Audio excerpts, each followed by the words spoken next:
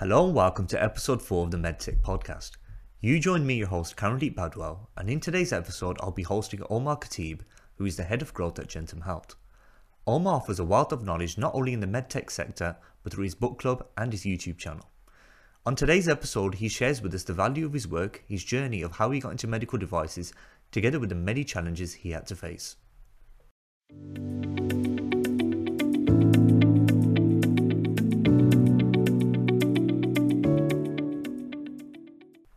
Welcome to the show, Omar. How are you today? I'm doing well, Karandeep. Thank you so much for inviting me on your show. I've followed it on LinkedIn. I think you do a fantastic job as a host. A lot of really valuable information. So it's an honor to be here. No, pleasure to have you on, Omar. So let's kick off with the first question, Omar. Is how exactly did you get into MedTech? What's your journey? See, I knew this is a great show because people actually don't ask me that very often. It's a great question. So I'm originally from Texas. I was in medical school at Texas Tech University, and you know, for a variety of reasons, I just felt out of place. Being a doctor was my dream since I was a kid. My father was a surgeon, and then halfway through medical school, I just was not feeling it. Um, I'm first generation American, so I have immigrant parents. But my father, even being, as a surgeon, I'm the first born son. He was very supportive of me because he saw that I was not happy, and he said, "Hey, if you can see yourself doing other things and you're not happy, like this is not going to get easier." And so I left medical school, didn't know what to do. I didn't want to go get like an MBA or something. The last thing I want to do is spend more money going back to school. Fortunately, I had a scholarship from med school, so I didn't have any debt. So I went into door-to-door sales for a software, like a collections software collections company, and I was trying very hard to get into medical devices because I said, "Oh, I think I like marketing and sales. I have medical education, and the scientific background. So like medical technology, medical devices sounds right." Tried very hard. Nobody would talk to me. I went to multiple interviews and I kept hearing the same thing from recruiters, like, "Oh, you need more experience, or you're going to have to start out at a distributor, or you're going to have to sell band-aids or something." And I just didn't believe that. And lo and behold, at the very top of the medical device mountain, which at the time I think it still is in a way, but at the time was surgical robotics, because there's not even like I think 3 or 4 surgical robotics companies in the world. This one called Mazor Robotics, they were pre-IPO, had a couple of former medical students who were doing great for them, and they took a risk and hired me. And that was sort of the big launch of my career, was at Mazor Robotics. Okay, yeah, that's a good story. So, Omar, outside of MedTech, I know that you run a YouTube channel where you talk about different books and things like that. You're quite passionate. You also do mentoring as well. So, how exactly did you get involved in that? Is it a case where somebody maybe approached you and wanted mentoring, or is it something that you took on yourself? Yeah, that's a great question. So it's very similar to how I got into MedTech, which was, out of necessity to, I don't want to say survive, but like to kind of move to the next step. So in 2000 and I'd say 14, 15, I'd always been on social media and experimenting with it. But right around that time, I think actually closer to 2015, 2 things happened. One was Mazor was in talks with Medtronic, and we all know that they ended up acquiring Mazor. So at that time, my job was dissolved and I was laid off. Mazor was very, very good to me, by the way. They have a very special place in my heart because they actually wanted me to stay on and go back into sales, but I was really bought into marketing, and I was like, that just didn't make sense to me. And I launched an e-commerce B2C company, fashion inventions company for pocket squares called PS Mister. It's still actually functioning today. My business partner runs it. And so when my job was dissolved, I was living in Orlando, Florida, and I was like, I have all this great experience in surgical robotics, but again, it was the same problem where, for every one great recruiters, I feel like there's like 99 terrible ones. They all said the same thing. "Oh, if you had just one more year of experience in this or that." And so I said, why am I wasting my time trying to do a song and dance for these recruiters just to get an interview? And I saw LinkedIn and I said, well, I see that people are posting on LinkedIn and the people who I want to work for are there. So why am I wasting my time trying to convince these people about my capabilities. So I went to LinkedIn and I said, and I remember how radically provocative it was at the time. People said like, why are you doing this? I would get a lot of pushback from my friends and family. But I said, every week I'm going to write one article, one really well thought out article on leadership, on marketing strategy, you know, something just to show like, hey, I know what I'm doing. Don't pay attention to, the fact that I have only like 3, 4 years of experience. And so I did that literally for almost 2 years. And it took me like about 6 months to really get traction, where some of my articles, one, if you even Google it, called Democratizing Surgery, it was about Verb Surgical and digital surgery, that went viral.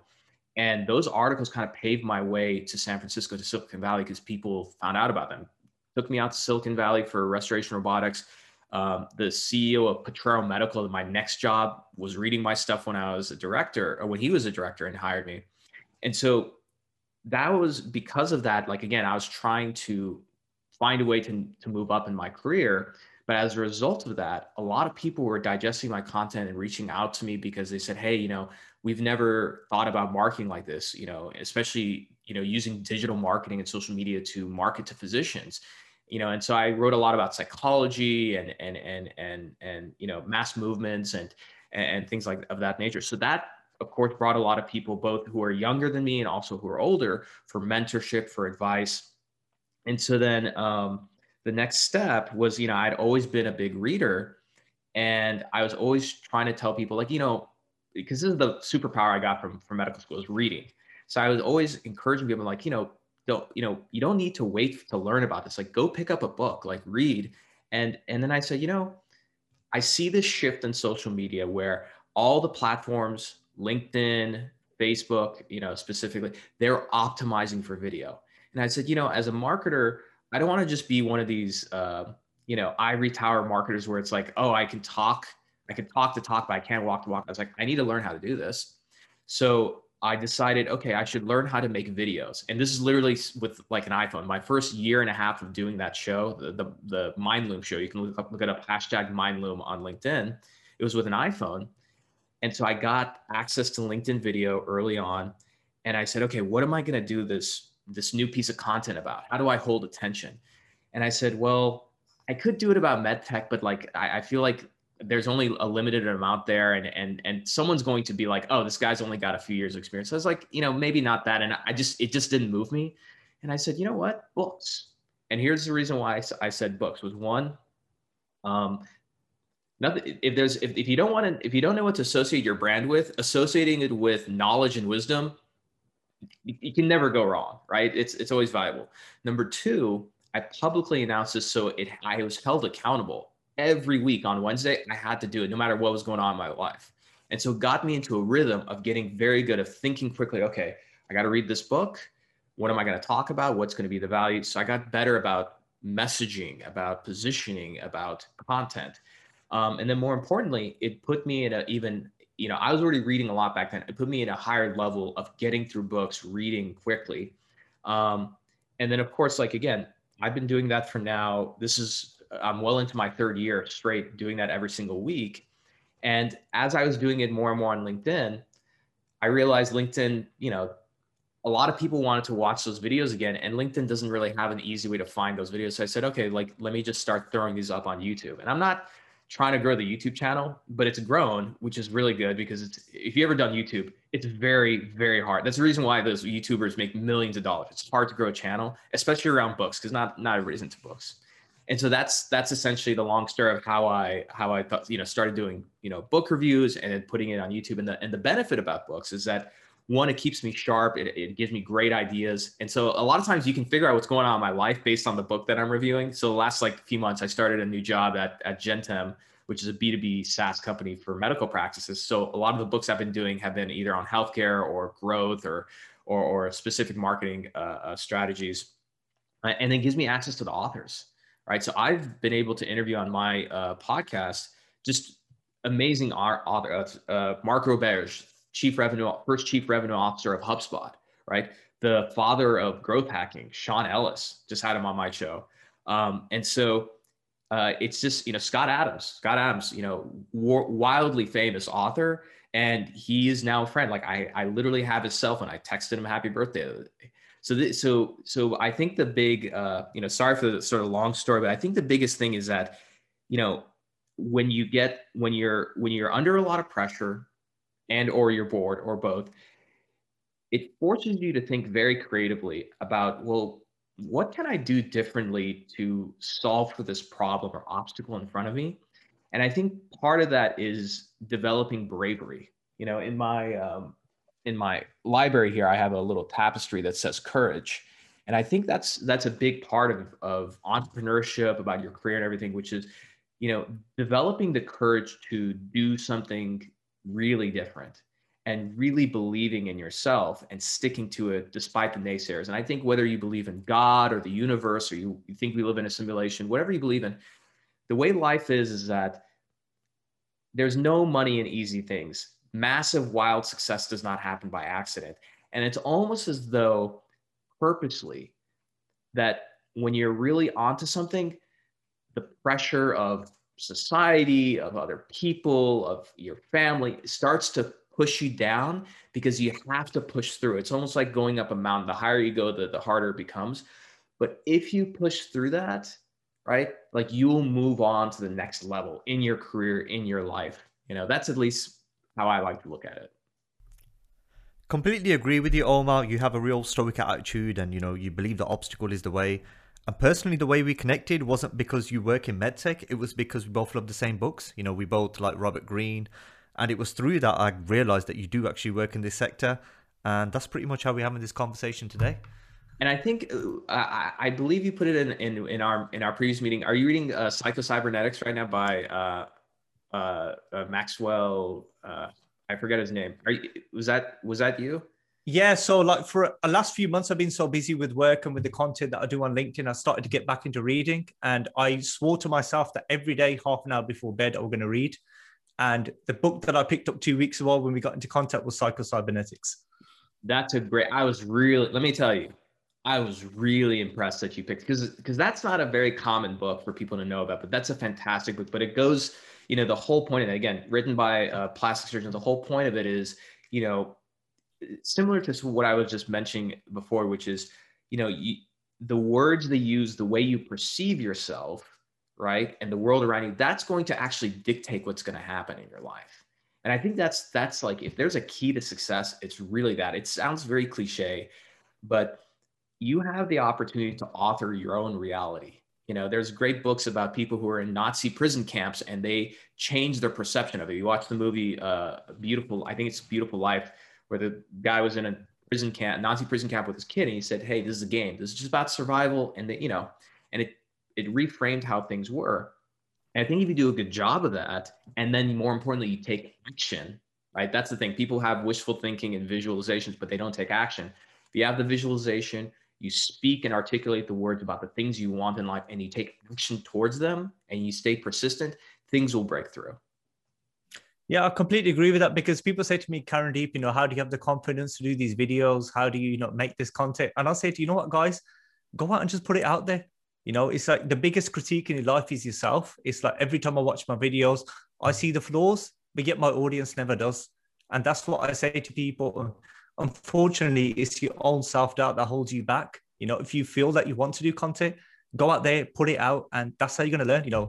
It's never going to be perfect the first time you do it. That's how you basically start. That's exactly right. If there's a skill, I really like the idea of developing like very unique skills. And so certain skills, like these are skills really, positivity, confidence, and then, the biggest one, which took me a long time to develop, and it's still hard, but it took me a while, not caring. Not caring about failure, not caring about public humiliation. The moment that you get over that, the world opens up to you, you know? Yeah, that's completely right. So, I'm going to ask you the question. So, what exactly do you do with MedTech? Please describe me. What is your job? What you're passionate about? What exactly do you do? Yeah, yeah, yeah. So, and if you haven't noticed, brevity is definitely not my thing. So I try to keep it concise. Yeah. So long story short, I built a career as a marketer, around taking disruptive, paradigm shifting technologies to market and building a market around them. And this goes around category design. I do not go work for Me Too product companies. I don't work for big companies. I work literally for startups where they like a market does not exist, category design. So I started in robotic spine surgery. I then went into robotic hair restoration. So I worked for the first, not only hair restoration robot, but robotic system in the aesthetic world. I launched technically the first fashion inventions company. Fashion inventions existed, but nobody really branded around that. Went to Petro Medical as the first director of growth in med device. People didn't know what that was back then. And Joe Urban, the CEO, who's still there, came up with a category, predictive health, which had been around, but again, nobody marketed it.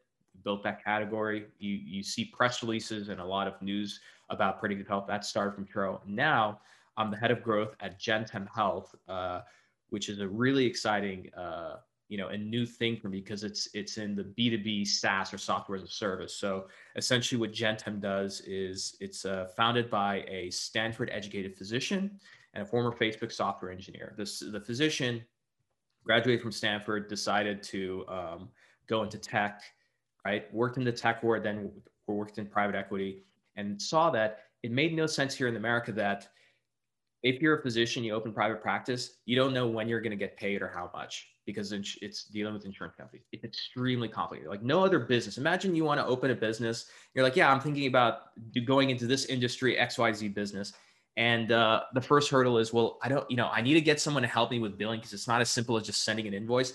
And I'm not going to know how much I'm going to get paid or when I'm going to get paid or I'm going to get paid at all. You would never do it. But this is common in medicine. So essentially what they did is they said part of that is that billing and reimbursements in medicine is extremely complicated. And it's not data driven from the physician side. That's why a lot of private practices can't stay open. So they've built an amazing software platform that essentially a private medical practice, 1 to 2 physicians, maybe 5 or 10, just depending. We don't deal with huge groups. They plug into our platform, right? We have a tech-enabled service with certified billers, coders, and revenue cycle managers to help their office. And essentially using data not only to automate and streamline that entire reimbursement process, but we're plugged into their bank accounts to essentially manage these financial transactions. So we're using data at every step of the way to help inform the physician, or the therapist, whoever the medical practice owner is, how they can maximize their reimbursements, how to accelerate it, right? And by doing that, now you've taken that administrative burden and cost off the practice owner, and they can focus on delivering great quality care to the patient. And the last thing, which is for me, again, very exciting and interesting, is that, we develop financial products around this whole platform. So for example, if you're, we had a mental health therapist who, her name's Tracy. She owns Mountain View Family Therapy. And actually that's not the best example. The other one, the better example is Dr. Nawobi. He's got a vein health clinic. And essentially when you want to expand your practice as a physician, you go fill out a long, complicated application form at the bank and you get handcuffed to a high interest loan. You want to build a building, that's what you got to do. So what we do is cash advances, which means that instead of going to a bank, we look at your outstanding accounts receivable or what people owe you, right? And your future procedures that you're going to get paid on. And then we'll advance the capital to you at no risk. Because if something happens and we're not able to collect in the future on those reimbursements, that's on us, right? So we act like a true partner, but we essentially advance the capital. You use your own existing claims and your upcoming procedures to get that capital, and you're able to expand your business. So it's a very dynamic and paradigm shifting way of thinking about the business of medicine. So that's essentially where I'm at and what I do. And as head of growth, growth is a term that comes out of the SaaS and tech world, where essentially, if you think about a funnel, top of the funnel is usually, your traditional marketing, branding, awareness, lead generation, everything. Towards the bottom is like sales and retention and conversions, all these things. Growth owns that whole thing. It's a very data-driven role, but it's kind of the best of both worlds. It combines both art and science of marketing. Okay, yeah. I mean, at least in the UK, we're very fortunate in the sense that the government, helps with healthcare practitioners in terms of doctors, things like that. Regardless of whether they're having customers or not, they're always going to be paid. So the question I have to you is, how is COVID affected that market for you? Yeah. So I joined the company in January. So right after like COVID was kind of dying down a bit. So it was definitely tough for a lot of practices last year. But I think the best part was that Gentum was able to help these physicians in amazing ways. So uh, we had a psychiatrist who owns a TMS practice, and he did a presentation and showed that when Gentem came on 30 days later, he had less patients coming in because of COVID, but his revenue grew 15%. And that's mainly because of the data-driven technology and strategies that Gentem puts in place. And so we helped a lot of practices through COVID. And what's interesting now that I'm seeing here in America is that there's a lot of physicians, therapists, people who are in healthcare that because of how their hospital or corporation handled things in COVID, it upset them enough that they decided to leave and start their own practice. I've heard of a couple of like heads of departments, which is a really large role, deciding that they're, ending their contract at the hospital and going and opening their own private practice. So COVID, I think, also changed things where I think it's swinging the pendulum back in the direction of medical providers owning their own business, and having a little bit more control in how medicine is done. Yeah, I mean, Omar, so when it comes to your work and what you do is to do with helping people. That's the nature I get from you. The work that you do is helping people. What you do outside of work is helping people. So what do you get up to outside of work? Great question. So outside of the obvious things, which is, I love reading. Um, my father, I asked him when I was a kid, I asked him, I was like, hey, I went to school and my friends asked me what's my dad's hobbies. And he said, you'll understand when you get older that for our people, and my father is Iraqi. He's like, for our people, our hobbies are work. And so one of my hobbies is my work. I love marketing. So outside of work, I mean, yeah, I love reading books. I love reading old books on copywriting. The copywriters from the 50s really understood human psychology. But let's get away from that. So things I picked up, I'm really into jujitsu. I got into jujitsu a couple years ago. Wonderful sport because it teaches you a lot about discipline and respect. And what's unique about it is, at least I'll speak from the point of view of a young man. Um, it's a great way to take out a lot of energy without getting hurt. I mean, you can technically get hurt, but it also teaches you like a lot of life lessons. Like I had a breakthrough last night. I was they say rolling or sparring with somebody who's a higher belt than me, and they were whooping my butt. But in that moment, like I was trying to get a submission on this guy, and I had this move right there in front of me that I could do. And the guy said, hey, like, why aren't you going for this one move right in front of you? And I said, oh my God, I didn't even notice it. And the pearl of wisdom that I got out of that was that sometimes we get so focused on getting a win in marketing or sales that we're trying these tactics and we're just focused on making this one thing work, when in reality, this fantastic avenue for revenue or whatever you're defining your KPI is right there in front of you. You just have to stop for a second and step back and think about the situation and look what's in front of you, right? So jujitsu is one thing. I recently, because of COVID, I was playing a lot on my phone during breaks, and I said, well, I should change that somehow. How can I engineer a different behavior out of me? Obsessed with chess right now. I'm playing chess all the time on my phone, which is it is really a game. It's a very strategic and intelligent game. So I've really gotten into chess. Um, Love working out in my garage gym. I built a garage gym with my wife. If for those who are following me on Instagram, and now I'm putting it on LinkedIn, you'll see a lot of my stories from the garage gym. So those are the main things. And of course, I mean, I love hanging out with my wife, cooking and watching movies. Those are kind of the things I like to do. Yeah. I mean, Omar, you may not realize this, but I actually do MMA myself. I've been doing it for the past 4 years. Before that was actually into Really? kickboxing. And I completely agree with you. it's one of the most humbling sports you can have because you've got this guy who's like been training for the last 30 years. And like you said, he'll whoop your butt. But then that just teaches you that, you've got so much to learn in life that you think that you're at this level where maybe I'm an expert. And just by going to something like MMA, you realize so much that you have something to learn. And, that's one thing I Absolutely. appreciate about the support. Absolutely, you're so right, and I tell people this all the time that the benefit of MMA, like I love kickboxing, but like I can't I mean I could, but I don't want to like go and spar because I'm gonna I don't want to get like knocked out.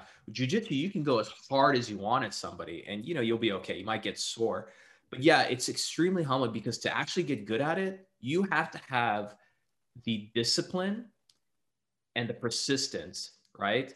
To just lose a lot and just take it, just water off the duck's back, just take it one after the other. I mean, look, last night, a guy literally half my size mopped the floor with me. And then another guy who was he was a big boy. He was like 270 pounds, right? So I'm like, okay, I'll be able to move fast.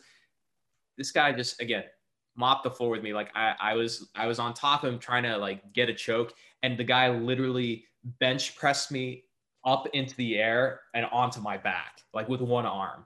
So it's extremely humbling. But I think that's a big key. I think for professionals, I tell them is that we're going to spend most of our time in life right now working. It's either working or sleeping, right? So you better make sure that what you're doing for work you really enjoy it. And I think that it's further enhanced if you engage in activities outside of work that obviously give you a break from work, but give you exposure to something new and different that's going to help reframe a situation at work. Because that's what we're getting paid. We're all getting paid to solve problems, essentially, right? That's why, for me, I mean, yeah, I do read business books, but my my reading is very, very broad. So outside of the business books I usually review, I mean, I love books on psychology. I love books on history. Um, so I think that's if you want to talk about a hobby, like that's kind of my hobby is expose myself to like sort of new things. I love learning. I love learning. You know, even there is a guy. I love learning from the third world, and so there's a guy somewhere in Africa. I don't know his name is he's the egg doctor. Okay, and so he essentially just goes around selling hard boiled eggs, but he's dressed as a doctor, and the way he pulls the egg out and cracks it open, he makes it look like he's a surgeon. He's like doing an operation, but that showmanship, like there's something about that, and so I asked myself, like, what about this made me watch this and share it with other people, right? So there's always ways, if you pay attention, to learn and get really great insights from all your surroundings. Yeah, I completely agree with that. So, Omar, you've touched on that you're originally from Texas. You've now moved to Silicon Valley. What trends are you seeing in the medtech world? What is the future going to be like over the next, 5, 10, 20 years? Yeah. So, yeah, and I just came from a fantastic investor conference. This is Scott Pentel. If you don't follow him on LinkedIn. You should have him on your show. The Life Science Summit. It's our Life Science Intelligence Summit, the big investor conference. So where MedTech is going is where I really felt that it was going many years ago, which is more digitization and data. As much as it breaks my heart to say, even robots, they're going to get commoditized, right? And so the real value is in the software and data. But the thing that I'm going to say, which will piss off a lot of people in medtech, is which company is actually going to take the lead and figure out a business model that doesn't involve selling a piece of hardware and then making money off of the disposables, right? That model, there's nothing special about it. I think it's a good model, a razor blade, but the future of medtech is really about who can actually develop a business model around data and software.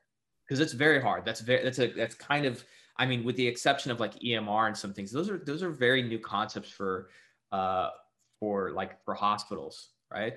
And so, the future of medtech is really about, if you have a piece of hardware, number one, the classic question is, what radical change to workflow and process does it do, right?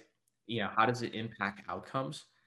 But the second thing is, how is data involved in that, right? And so I think the productization of data is going to be very, very big. You know, I'm in SaaS now, and so I've really learned a lot just in the last few months, speaking to SaaS leaders, studying myself about the business model and how that works. And I think that's a big thing that's going to be the future of medtech. And I think what's going to be interesting is we're going to see a collision of these worlds.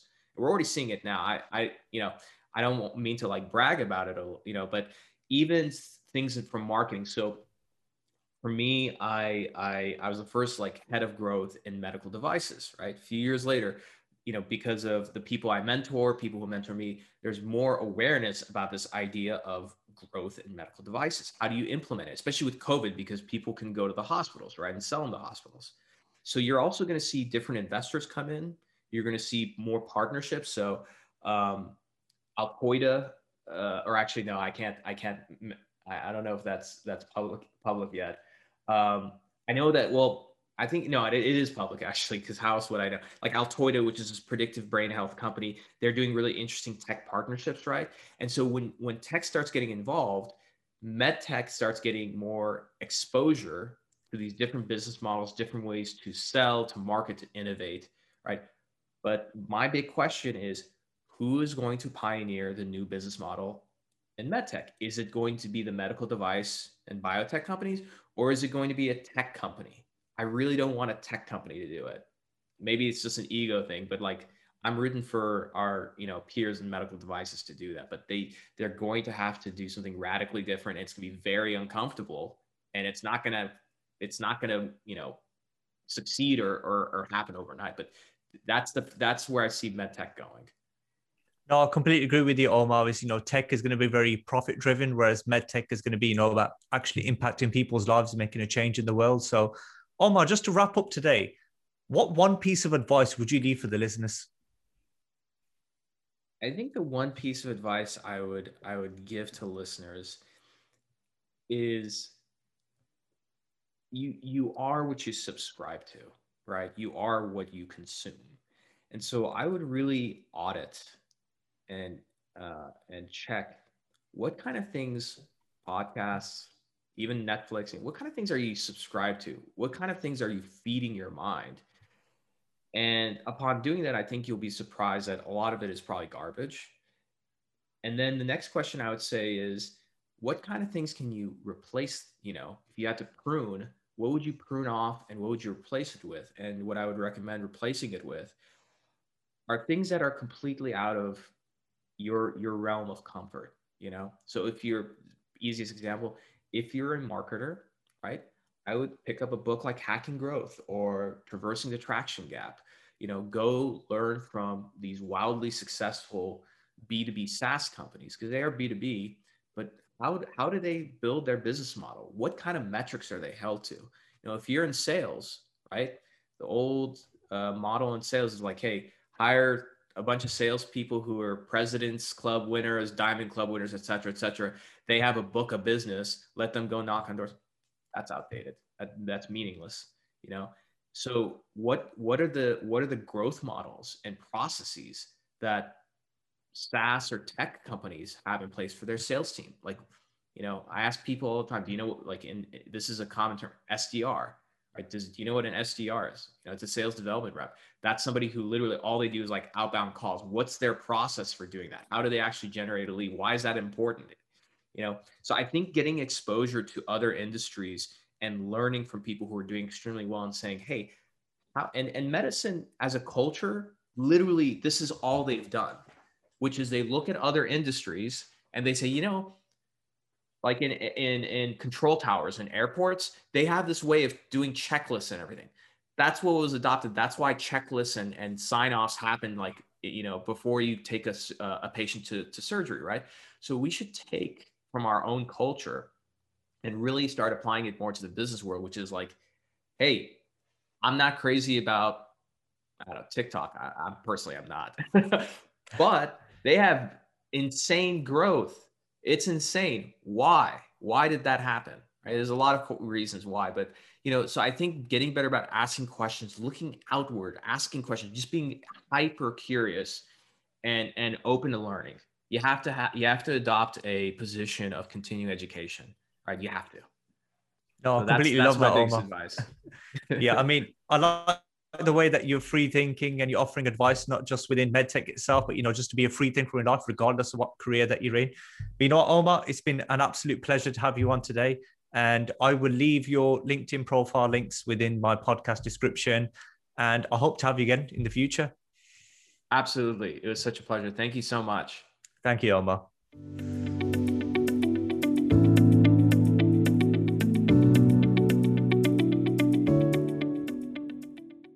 Thank you for listening to the 4th episode of the MedTech podcast.